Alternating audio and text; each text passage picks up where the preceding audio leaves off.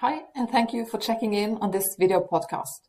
My name is Sunne Nese Skarsaune, and I am a PhD student at VID Specialized University in Norway. My PhD project is an exploration of conditions for self-determination for persons with profound intellectual and multiple disabilities. This is a topic that has intrigued me for many years, both when working clinical as a pedagogical psychological consultant in services for children, but also as a teacher at the university, preparing students for future work in services for persons with intellectual disability. I find that persons with the most profound needs for support challenge our understanding on many areas, also when it comes to self-determination. And I would like to thank the journal for inviting me to write this narrative review, and I'm very happy to give this brief talk from the article entitled Self-Determination of People with Profound Intellectual and Multiple Disabilities. During this talk, I will use the abbreviation PIMD, that is, Profound Intellectual and Multiple Disabilities. This review aims to contribute on two matters: methodological on how to include the perspective of persons with PIMD when exploring self-determination, and two, conceptually on how to understand self-determination. When doing research regarding persons with PIMD, one tends to base knowledge primarily on the views of significant others, such as family and staff. Such studies are valuable, but still a more direct engagement with the perspective of the person in regard, the person with PIMD, is lacking from the broad base of knowledge. There are exceptions though, and this article aims to present a body of articles that engages more directly with the lived experiences of persons with PIMD through detailed descriptions of their lives. Ethnographic methods are argued as suitable when aiming to present the perspective of persons not able to vocalize, but where detailed, thick descriptions of living might contribute with giving voice to persons which lives would otherwise be left unknown. I exercise my right to be self-determined several times during a day.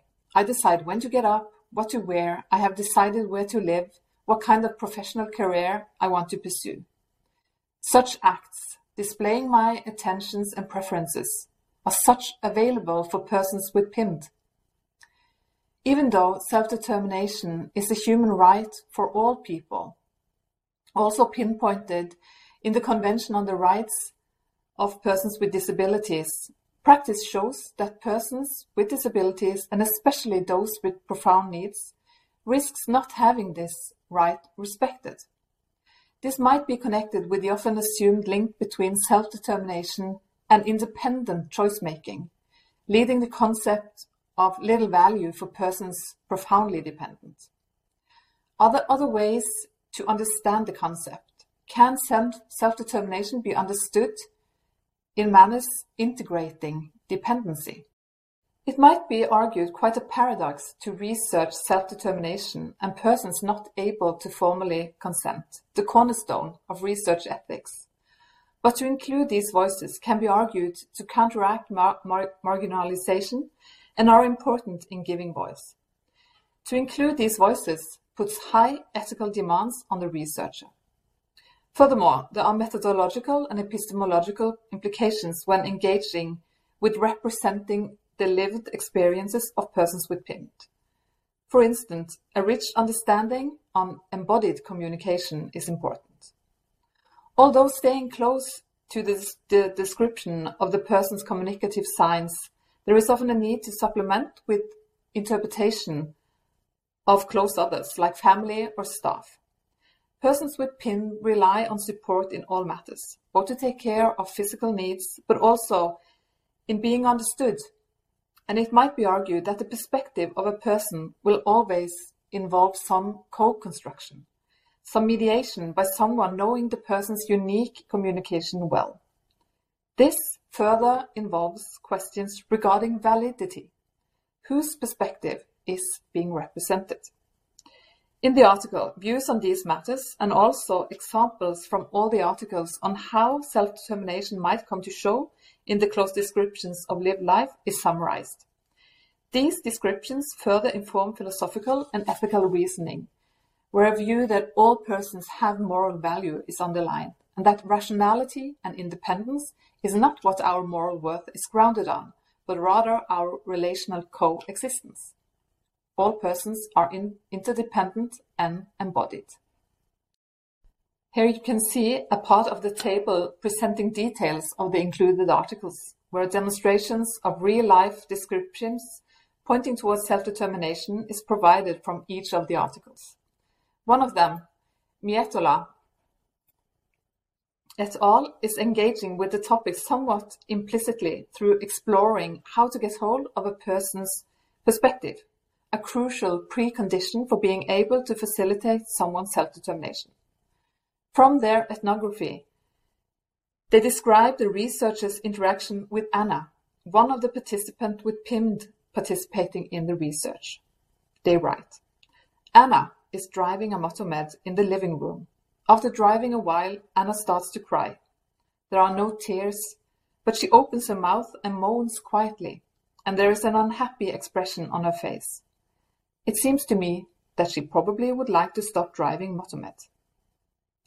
From this extract, one might argue that in order for Anna to experience self-determination, she depends on someone understanding these communicative signals and to respond to her in ways that leads to her contentment. And that is the aim of this review. Through these real-life cases, merging with philosophical and ethical views, knowledge relevant to self-determination is extracted, both about how to listen and learn from individuals' experiences and on what these add to our understanding on self-determination. In regards to the matter of how to listen and learn from individual experiences, it is important to give room for ethnographic descriptions rather than mere interpretations. It might also be rewarding to allow space to ponder these descriptions, sometimes recognizing the uncertainty the embodied communication might bring. Further, a person with PIM depends on support in meaning-making, and this involves the other in the communicative relationship to pay close attention to the person's embodied, unique communication. Regarding the concept of self-determination, the main message is that all people have the potential for self-determination.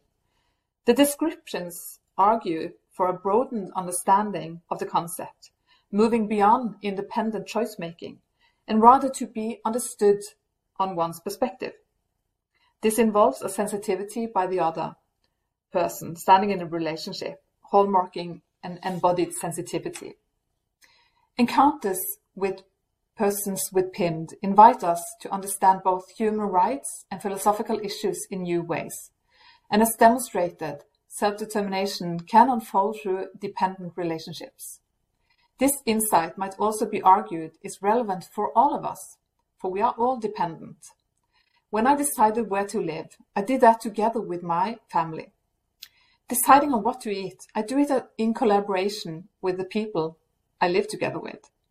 If we think through our lives, most of our actions are intertwined with other persons, and my decisions are for the most part portraying my dependency. As the included article by Forhouse, Philosophy and Profound Disability, Learning from Experience argues, the implications of conceptions of human dignity, respect, citizenship, and dependency that testimonies from persons with PIM presents are implications that apply to all people, not only those with profound learning disabilities. So with that, I thank you so much for the attention, and please do contact me if you have any comments or questions. Thank you.